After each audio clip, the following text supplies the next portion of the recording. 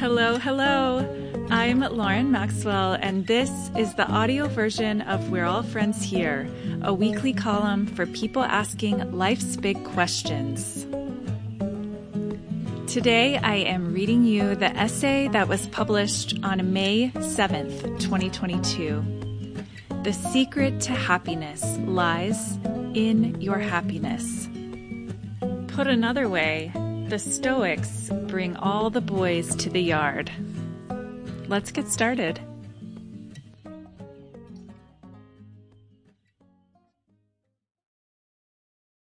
About a month ago, I met my college roommate Leah in the West Village for a day of New Yorking. We did it all. We sat in a sunny window with Prosecco and overstayed our welcome at an Italian cafe for lunch. We visited Casa Magazines, a tiny yet mighty shop that has anything you could possibly want in print. We bought tortoiseshell hair clips at a fancy drugstore. We stopped for meringue at a French bakery, and we walked till we could not walk any more, at which point we plopped ourselves down at the nearest bar to recover.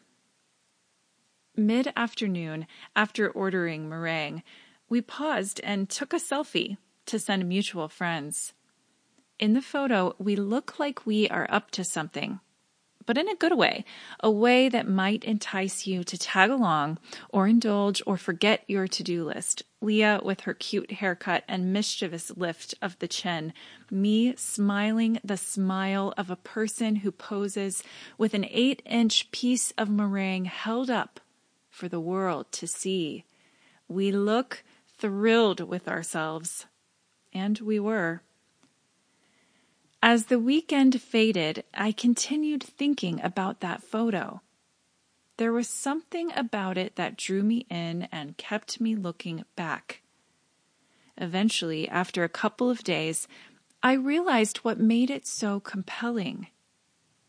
In the photo, I looked happy. I mean, really happy, nearly overflowing. The happiness I noticed in the photo, however desirable it may be, was striking to me for its play on opposites, its contrast to other threads in the tapestry of my life. My smiling face, beaming and ridiculous in the glow of that French bakery, stands out precisely because I know what it is like to be on the other side of that feeling. When I look at myself in that photo, I see a person who has struggled to connect with family, who has been hurt by those who were not supposed to let her down, who misses her brother, whom she has not seen in nearly a decade, and who worries about her other disabled brother's future. In other words, I see a person who knows sorrow and suffering and chose happiness anyway. It is that choice that I find so moving, not just for myself, but for all of us. Our ability to choose happiness is like a secret power we have in a world that too often leaves us feeling helpless and stuck. The potential of happiness, the possibility of finding it, or perhaps just noticing the places in our lives where it already exists, gives us a foothold. We can wave a wand, so to speak, and magically conjure the kind of life we want. Or at least we can try. I make it sound simple, but being happy does not always feel easy. We fight with ourselves. We struggle with all manner of systems stacked against us. We live with unmet desire. Our natural rhythms collide with the world's, and we are left depleted. The Stoics thought that happiness stems from recognizing which parts of life are within our control and which are not. They make it sound even easier than I do. Our thoughts are within our control. they said, and not much else. In Meditations, Marcus Aurelius taught, "You have power over your mind, not outside events. Realize this, and you will find strength." It is apparently that simple. Epictetus shared a similar thought in his Discourses. There is only one way to happiness, and that is to cease worrying about things which are beyond the power of our will. To stop worrying sounds appealing, but nearly impossible in a time when our very ability to exist on this planet is being threatened, and we cannot seem to put out all the little constant fires in our path in time to reach the big one. Yet even the worst of the issues we are facing qualifies by the Stoic standards as being outside ourselves. And in response, I imagine Aurelius would point us back towards Meditations, where he asserts, "Very little is needed to make a happy life.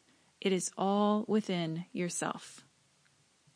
When he says that all I need for happiness is within myself, he is referencing that which I can control, that which I own, my mind and my thoughts. Of course, no matter how much I desire happiness, my thoughts are harder to quell when fuming than I would like. And that is only what goes on within myself, which is hard enough. On top of it, it feels impossible as a caring, engaged citizen of the world to simply push our pressing issues aside as something beyond my personal realm of control. But recognizing that something is beyond my control does not indicate a lack of care on my part. It simply means that I am making a choice not to place the core of my happiness atop a raging fire. Maybe being happy is more straightforward than it seems. The simplicity with which the Stoics view these consuming foundational matters of our lives, the ones we wrestle with every day, like how to feel happy and fulfilled, was a conscious choice. For them, simplifying the approach to living was part of the equation for happiness. Aurelius puts that simplicity further into perspective when he says, "Since the vast majority of our words and actions are unnecessary, corralling them will create an abundance of leisure and tranquility. As a result, we shouldn't forget at each moment to ask, is this one of the unnecessary things?" I become more convinced all the time that happiness and joy and pleasure are the way to live, the way to find meaning, the way to greater purpose. When I say that pleasure is a necessary path, I do not intend to point us towards any new agey spiritual bypassing made for Instagram. We will inevitably continue to encounter difficulty, and it is our responsibility to remain clear-eyed even as we cultivate our own pleasure. Allowing our personal happiness to take up space does not mean denying disease or assuming poverty is a moral failure. But looking towards what makes us happy reveals a secret map that animates our path and provides all the clues we need about how to live. If we do the things at home and work and play that bring us pleasure, then each day feels a little easier, and we begin to notice the ways it already surrounds us. When we recognize the happy parts of our lives that already exist rather than constantly pining after something else, the joy present in our everyday becomes free to bubble to the surface. In the Discourses, it was Epictetus that said, "It is impossible that happiness and yearning for what is not present should ever be united." Every time I look at myself in the meringue photo, Leah and I took last month, I see a person who has spent a lot of her life yearning for what is not present. But eventually, with a little grace and some faith and optimism pulled from deep within, I came to understand that even the struggles of the people I love most, the ones connected to me by blood and lineage and last name, even the circumstances that have shaped my life in unwanted ways, are beyond my control. However difficult they are not mine, and it is not my responsibility to fix them. I learned that even when one side of the coin shows despair, undeniable and etched in metal, I am free to flip it over and find happiness on the other side. And that is the reason I can tell you now that even though our planet is burning, even though guns appear on the subway, even though we cannot trust politicians to save us, we can still choose joy as the way. We can act on matters beyond ourselves while nurturing pleasure within ourselves. We have the capacity to hold the good and bad and beautiful and terrible all at once. And increasingly, going forward, that will be our primary job.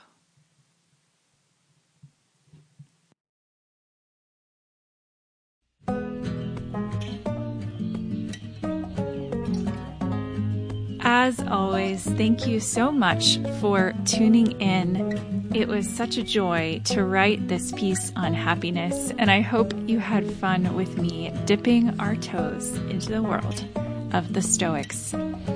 If it met you where you are in one way or another this week, I would be so honored if you took a moment to pass it on to a friend, to ask them to subscribe to weekly essays at laurenmaxwell.substack.com. Thank you again. Take care out there.